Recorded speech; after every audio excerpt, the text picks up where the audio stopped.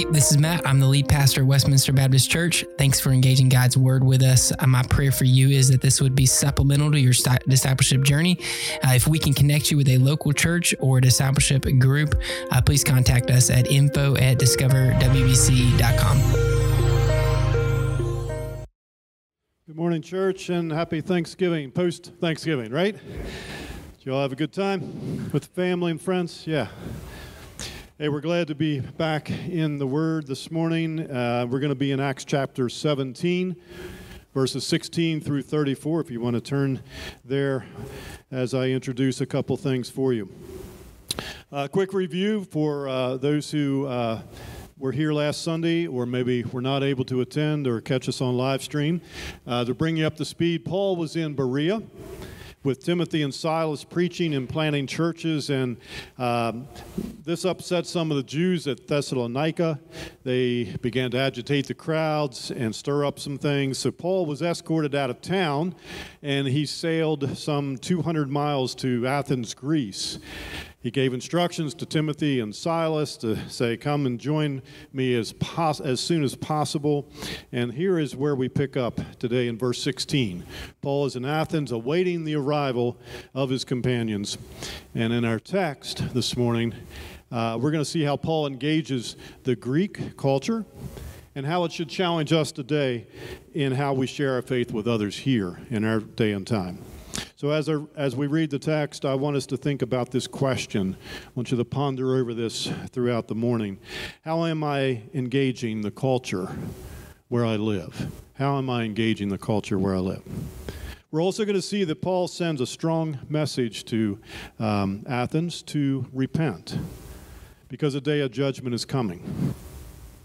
Church, we have the same message today to deliver. Repent, because there is a day of judgment coming. And if Paul truly believed that this day was coming when he was alive, then how much closer must we be to that approaching day of judgment in our day and time? So let's look at our text beginning with verse 16 in Acts chapter 17. While Paul was waiting for them in Athens, he was deeply distressed when he saw that the city was full of idols. So he reasoned in the synagogue with the Jews and with those who worship God, as well as in the marketplace every day with those who happened to be there. Some of the Epicurean and Stoic philosophers also debated with him. Some said, "What is this ignorant show-off trying to say?" Others replied, "He seems to be a preacher of foreign deities, because he was telling the good news about Jesus and the resurrection." They took him and brought him to the Areopagus, and he said, "May we learn about this new teaching you are presenting, because what you say sounds strange to us, and we want to know what these things mean." Now all the Athenians and the foreigners residing there spent their time on nothing else but telling or hearing something new. So let's pause there a minute. Consider the culture that Paul is in here in Athens. This city was the center of philosophy and intelligence. You've heard some names that I'm going to drop here that you're probably very familiar with. People like Hippocrates, known as the father of medicine. Socrates, known as the father of Western philosophy. He was the one that taught Plato, who later taught Aristotle. Also in Athens, this was the city of artists. The statue of Zeus is considered one of the wonders of the world. There's famous temples that were created. The most famous one that we're aware of is probably the Parthenon. This temple was built for the Greek god of war, Ares, who was believed to correspond with the Roman god of war called Mars. So that's where we get the name of Areopagus or Mars Hill. There's thousands of statues, thousands of artworks that were created for the gods during that time that Paul was there. We actually learned from a historian that at the time of Nero, Athens contained maybe as many as 3,000 huge public statues throughout the city. Another ancient writer states that every gateway, every porch carried its own protecting god. Every street, every square had its sanctuaries. Some have estimated there was probably about 10,000 people living in Athens at the time. And there's believed to have been maybe as many as 30,000 statues and little gods throughout the city. In fact, Petronius, a contemporary writer during Nero's time, says with tongue-in-cheek that it was easier to find a god at Athens than a man. That gives you an idea of what he was going up against here. This was the culture that Paul was walking into. And it should make us think of our own culture and ask such questions as like, how should we engage the intellectuals? How do we engage the skeptics today? Let's look at what Paul did and learn from that this morning, church.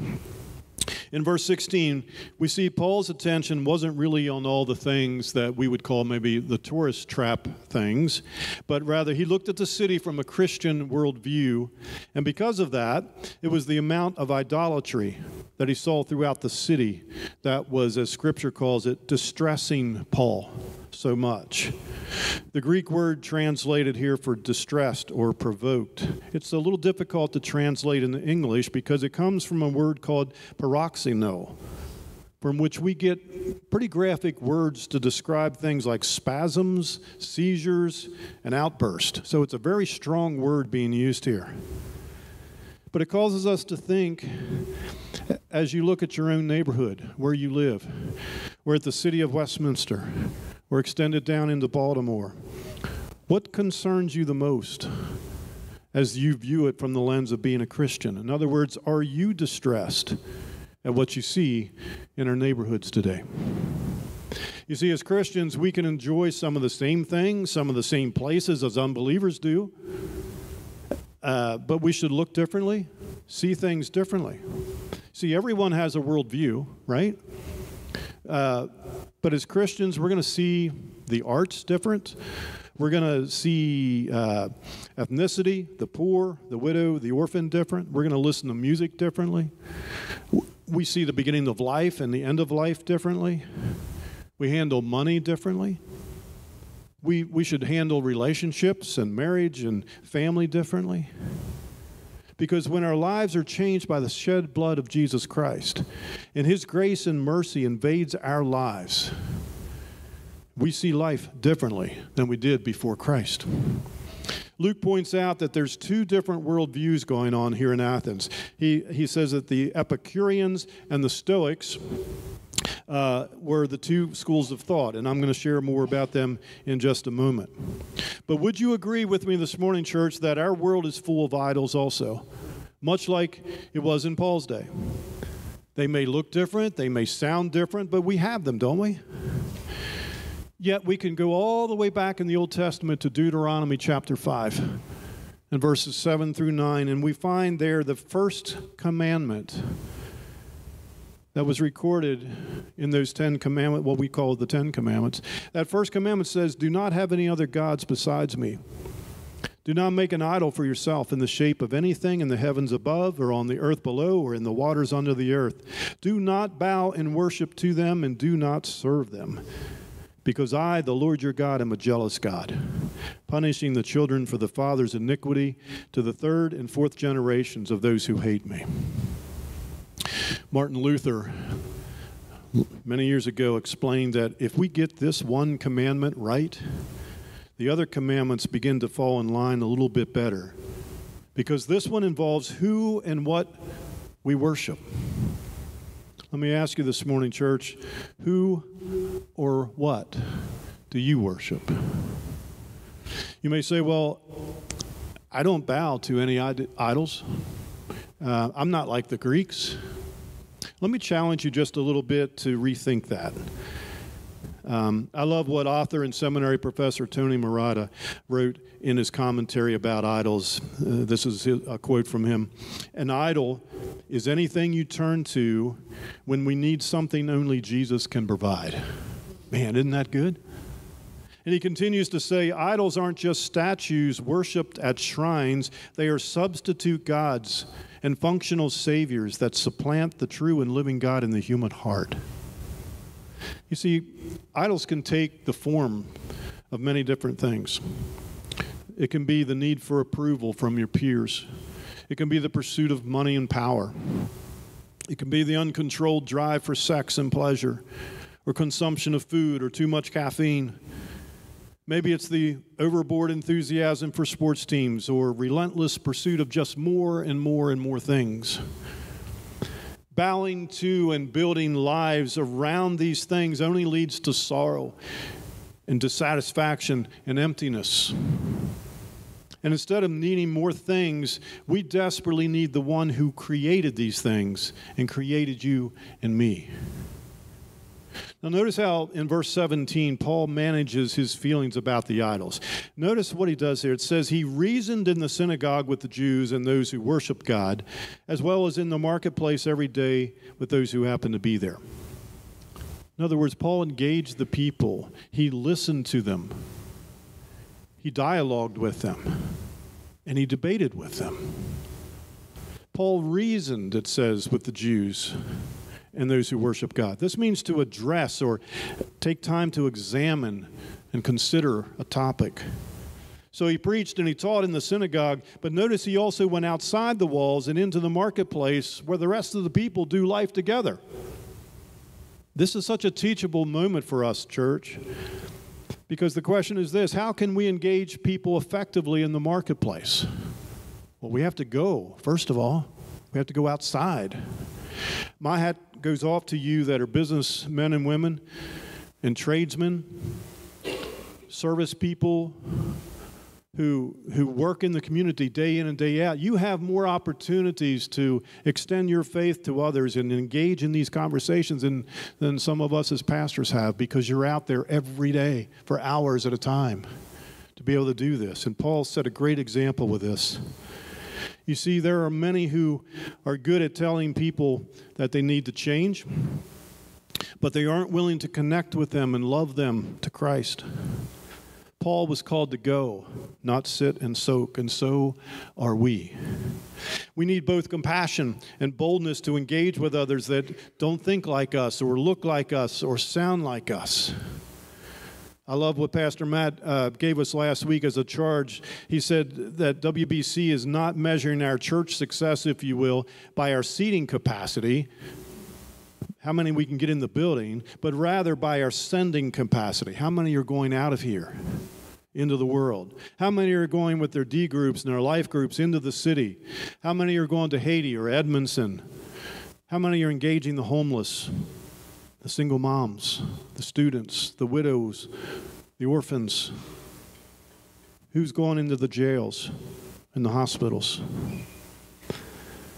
And notice some more things to learn in verse 18. Paul is engaging the people in the marketplace. The philosophers then began to debate them, what he's saying, to the point that they called him an ignorant show-off. That's not real kind, is it? An ignorant show-off. And when I dug into that a little bit, the word that's used for that in the original language actually means seed picker. Seed picker. It's like a bird that goes to this bush or tree, picks a seed, flies over here, goes over to another bush or tree, picks a seed, and so forth and so on.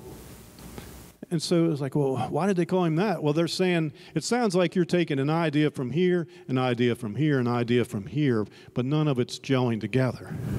So they accused him of being a seed picker. So what's so significant about this? See, the Athenians loved new things, and they loved to debate about it. But what they really needed was not necessarily new ideas. They needed new life. We love new things today too, don't we?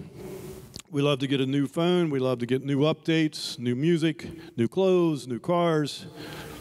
Christmas is coming, and hopefully we'll find a couple new gifts under the tree with our name on, right? But we don't need a new gospel.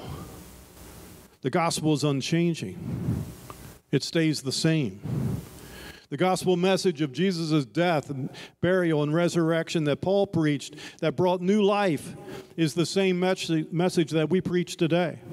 And it still brings new life in our day and time. And notice also who wants to debate with Paul. It's the Epicureans and the Stoics. They actually invited Paul to join them at the Areopagus, Mars Hill. The leading intellects invited and gathered to hear Paul. Now, they were not spiritually interested necessarily in Jesus, but they were intellectually interested in some things that were unfamiliar to them because it was new. And so maybe Jesus was just another God to them, but not the one true God. And they just wanted to hear more about it because that's what they did. Epicurus taught that the world was made up of atoms and the world was purely material. He tried to get his followers to understand not to have any fear of death and taught them that the best way to please the gods was to enjoy pleasure and live a life apart from pain. Stoics, on the other hand, were what we would call pantheists. They didn't believe in a personal God. They believed there was something out there bigger than them, but they didn't have a belief in a God that they could have a personal relationship with. They kept a stiff upper lip. They responded to things very calmly, to things that happened to them. They lived by reason. For the Stoics, emphasis was logos, or reason. It was viewed as the highest expression of nature for them. So basically, the Epicureans are saying, if it feels good, let's do it. And the Stoics, on the other hand, are saying, grin and bear it because you can't do anything about it. Those are the two schools of thought. Today, we would probably say deal with it or suck it up, buttercup, or something like that, right? Both worldviews are hopeless and meaningless. In our culture today, we have about a third of our American adults who are under the age of 30 who classify themselves as having no religious affiliation. They've been given a label called nuns, not the Catholic nuns, but the N-O-N-E-S, meaning no religious affiliation. And knowing that, the worst thing that the church can do is separate ourselves from the world and live in some kind of world of pretend wrapped in protective bubble wrap. Like Paul in Athens, we have to engage the world humbly, but boldly, in truth and grace and with love. And as we continue on in our text, we see how Paul bridges the gap here between the Stoics and the Christian thought by finding common ground. That's his next step. He finds common ground in their philosophy by saying that the use of reason can lead to the knowledge of God. See what he did there? Notice that Paul intentionally went to the synagogue and intentionally went to the marketplace, but also notice that he was taken or invited to Mars Hill. The understanding of the gospel truth would be at different levels at each place. And it's the same here today. Note also that Paul began to engage with the intellectuals in the marketplace. He didn't take, for instance, this distressed feeling, as Scripture calls it, about idolatry. And he didn't vent it out in anger to the Athenians because they thought differently than he did. Instead, he took his faith public by the way he lived and he talked. He didn't hold up signs condemning idolatry. He didn't start riots or bring violence to the streets because they were different. He started a conversation. See the difference? You and I can do that too. This would be like you or I being invited to speak about your faith in a community town hall meeting, maybe in a public school or a college campus. Perhaps you'll be placed in front of government officials or politicians. Or maybe you have a platform on a stage somewhere where you have the opportunity to share what you really believe in. It could also be your atheist coworker or neighbor or family member that you need to address the truth to. So beginning in verses 22, here's the address that he gives to the Athenians as he stood in the middle of Mars Hill. Look at verse 22 and following. Paul stood in the middle of the Areopagus and said, "People of Athens, I see that you are extremely religious in every respect. For as I was passing through and observing the objects of your worship, I even found an altar on which was inscribed to an unknown God. Therefore, what you worship in ignorance, this I proclaim to you, the God who made the world and everything in it. He is Lord of heaven and earth. He does not live in shrines made by hands. Neither is he served by human hands as though he needed anything, since he himself gives everyone life and breath and all things. From one man he has made every nationality to live over the whole earth, and has determined their appointed times and the boundaries of where they live. He did this so that they might seek God, and perhaps they might reach out and find him, though he is not far from each one of us. For in him we live and we move and have our being, as even some of your own poets have said, for we are also his offspring. Since we are God's offspring, then, we shouldn't think that the divine nature is like gold or silver or stone, an image fashioned by human art and imagination. Therefore, having overlooked the times of ignorance, God now commands all people everywhere to repent, because he has set a day when he's going to judge the world in righteousness by the man he has appointed. He has provided proof of this to everyone by raising him from the dead. What's Paul's there? Paul makes a comment here about the obvious in the surrounding culture that he's in, that they were extremely religious. So he finds something that they can all agree on. And in verse 23, in fact, he says, you were so religious about the objects that you worship that you even have an altar to an unknown God. Just in case we forgot one. We got that covered now, right? The word unknown, which is agnostos, means having no knowledge of or no acquaintance with. Then he takes that observation that they all agree on, and he points them to the true God that is unknown to them, as he says, in their ignorance. Paul gives a great example here of how to communicate the gospel. He did not begin by reciting, for instance, Jewish poetry, because he did that in other cities and that applied there, but it would not make any sense here in the Greek culture. He began by building a case for the one true God using examples that they understood in their own culture. And then he established this common ground by emphasizing what they agreed on about God. And finally, we'll see this at the end of the chapter, he focuses in on Jesus, centering on the resurrection, knowing that they like to hear new things. And man, this was definitely something new for them because they did not believe in bodily resurrection. And it begins in 24 with the God of creation, if you will, saying he is the Lord of heaven and earth, that he doesn't live in shrines made by hands. And then in verse 25, he tells them that God not only created everything, but he sustains what he created. The point here, church, is this: God doesn't need us, but we sure do need God. Amen? In verse 26, Paul explains that God created every nationality from one man, and that he has determined their appointed times and where they will live. So not only is God our creator and God our sustainer of life, but now he's speaking into how much he loves us. Why did God do that? Verse 27 says, so that they might seek God, because he is not far from us. See, we have no excuse for not knowing about God because he has revealed himself through his Son to us. He is all around us. And man, that was new information for these philosophers. God cannot be received through some materialistic idol or ritual.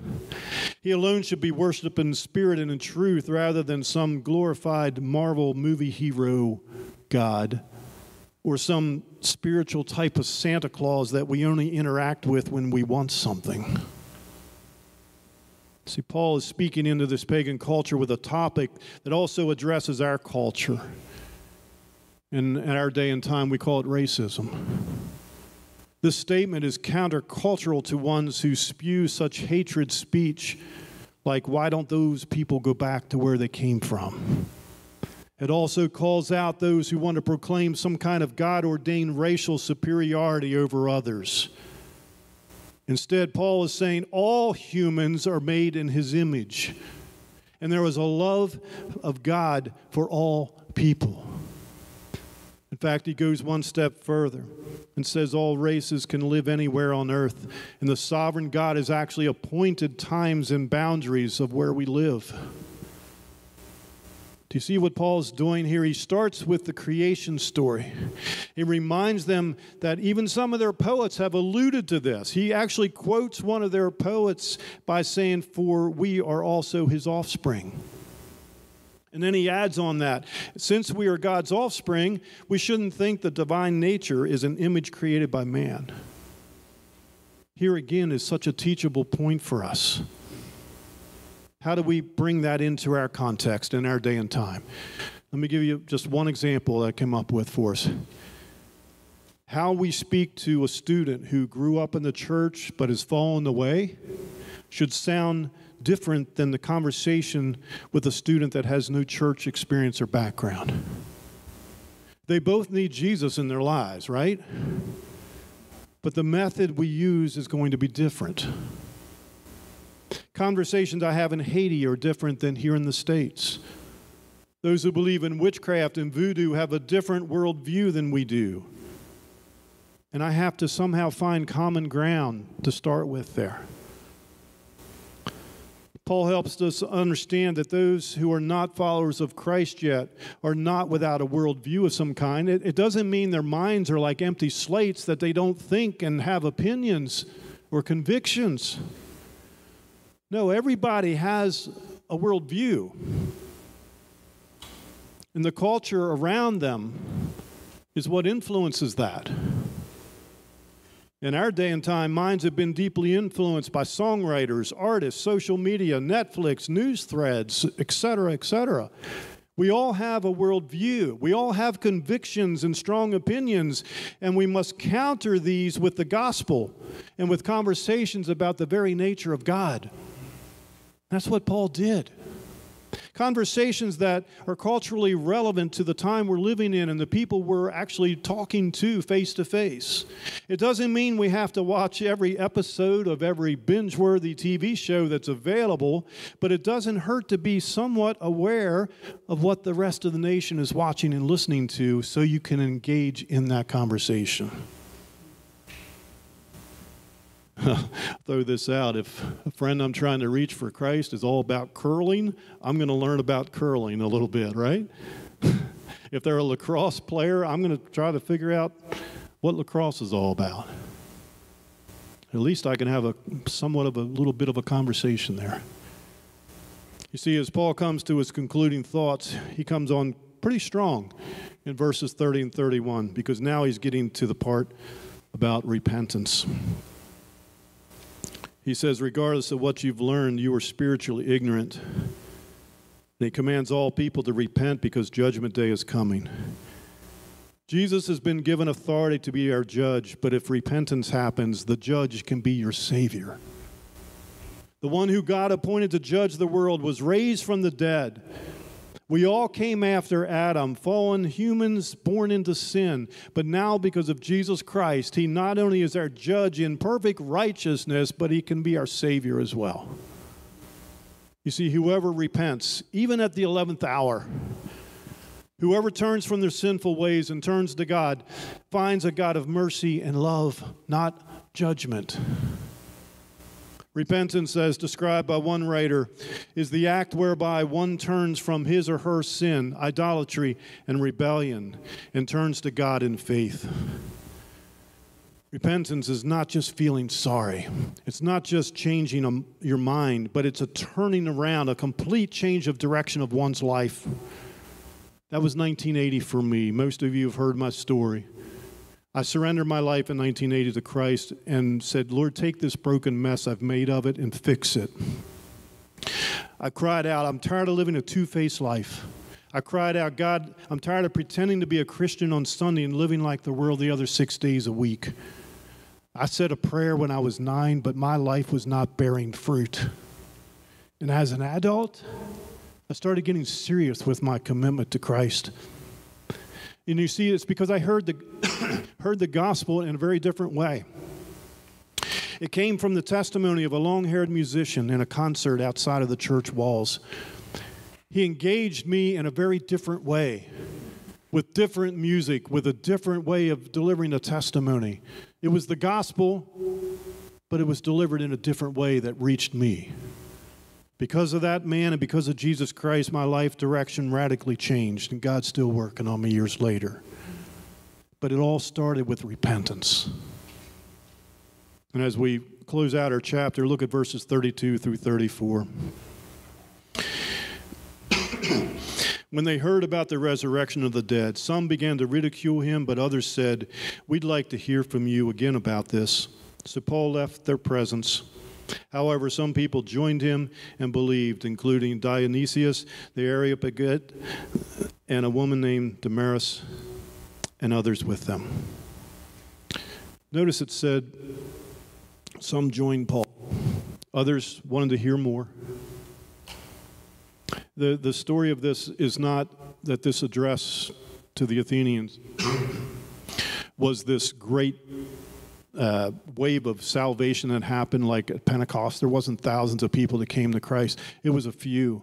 It was a few that said they joined Paul, a few that said, "I'd like to hear more." And others walked away. What can we learn from that? Excuse me. What can we learn from Paul's witness? God calls us to witness, but the results are up to God. Our part is to be faithful in sharing the gospel. God will bring the increase if we're willing to share. If only if you believe, it's still worth whatever you endured to share that story. Paul changes his approach to his audience based on who he's dealing with. We can do the same.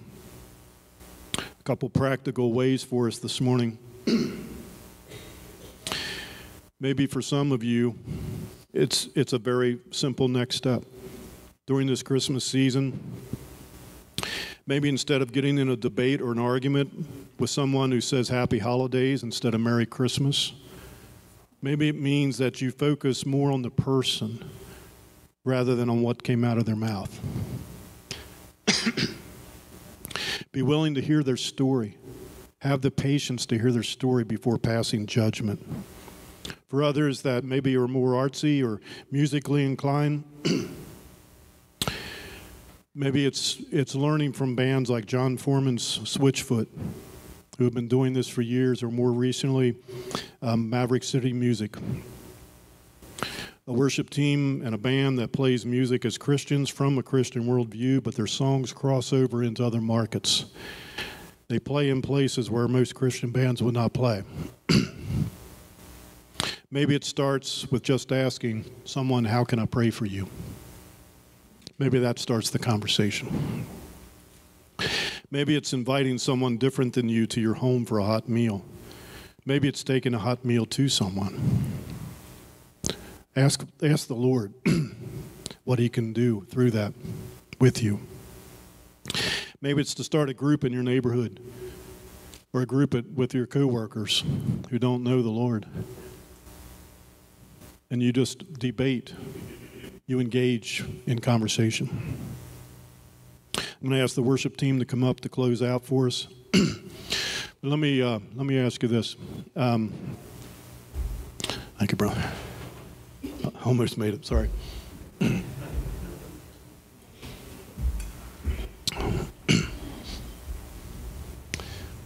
Let me ask you this. As we go into the Christmas season, a couple gospel responses for you. First one, how am I engaging the culture where I live? Really ponder that. Take it to your groups and your classes this week. Say, how am I actually engaging the area that I live? And secondly, maybe there's something you need to repent of, because it all starts there. Recognizing that you need to change direction in your life. God's going to be there for you. Paul said he's not far. He's very near. And some of you may just need to change direction from going this way to going this way. And you'll find that God is right there. He was there all the time. He's not far away. He's right there. Let's pray together. Father, use your word to guide us this morning. We know that repentance leads to new life in you. Father, may we have the boldness of Paul to be the witness we need to be, to engage our culture with the truth of the gospel. Father, would you empower our people to go? We desire to be a sending church that's making disciples, but also deploying them into spiritual battle. And Lord, we do this for your honor and your glory. I pray in Jesus' name. Amen. If anyone needs prayer this morning, I'm going to be right over here. If you want to see myself or Pastor Matt or Pastor Bill after the service, please come to us. We'd love to pray and talk with you. God bless you.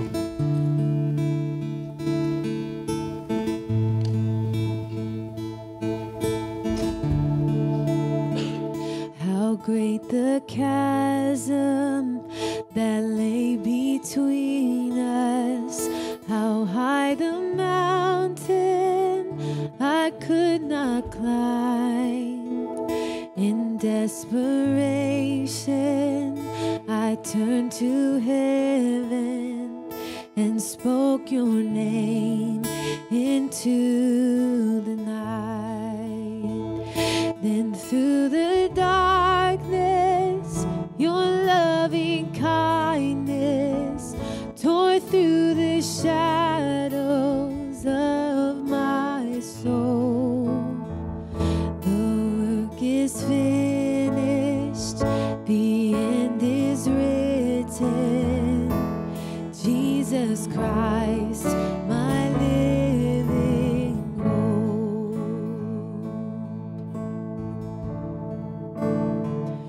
Who could imagine so great a mercy? What heart could fathom such boundless grace? The God of ages stepped down from glory to wear my sin and bear my shame. The cross has spoken, I am forgiven. The King of Kings calls me his own. Beautiful Savior, I'm yours forever. Jesus Christ, my living hope. And hallelujah, praise the one who set me free. Hallelujah, death has lost its grip on me. You have broken every chain. There's salvation in your name, Jesus Christ, my living hope. Hallelujah, praise the one who set me free. Hallelujah, death has lost its grip on me. You have broken every chain. There's salvation in your name, Jesus Christ, my living hope.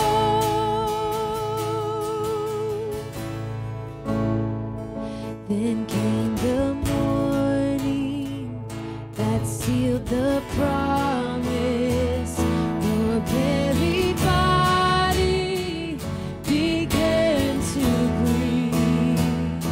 Out of the silence, the roaring lion declared the grave has no claim on me. Sing that again. Then came the morning that sealed the promise.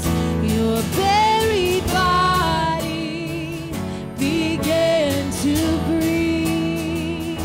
Out of the silence, the roaring lion declared the grave has no claim on me.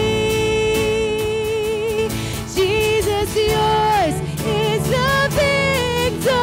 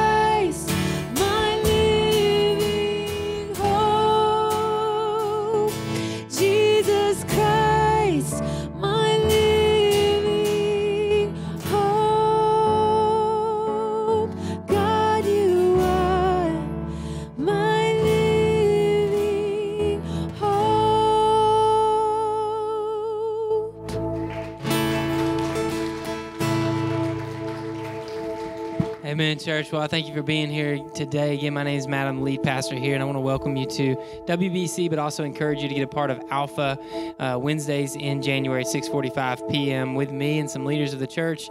We'll meet together and talk about your first steps in discipleship here. Otherwise, remember, you're sent in the midst of darkness to light it up. Y'all go make a difference in this city. We love you. Bye. You have any questions about the sermon or would like to know more about following after Jesus, please contact us, and we would love to talk more about your relationship with Christ and how you can grow in your spiritual journey.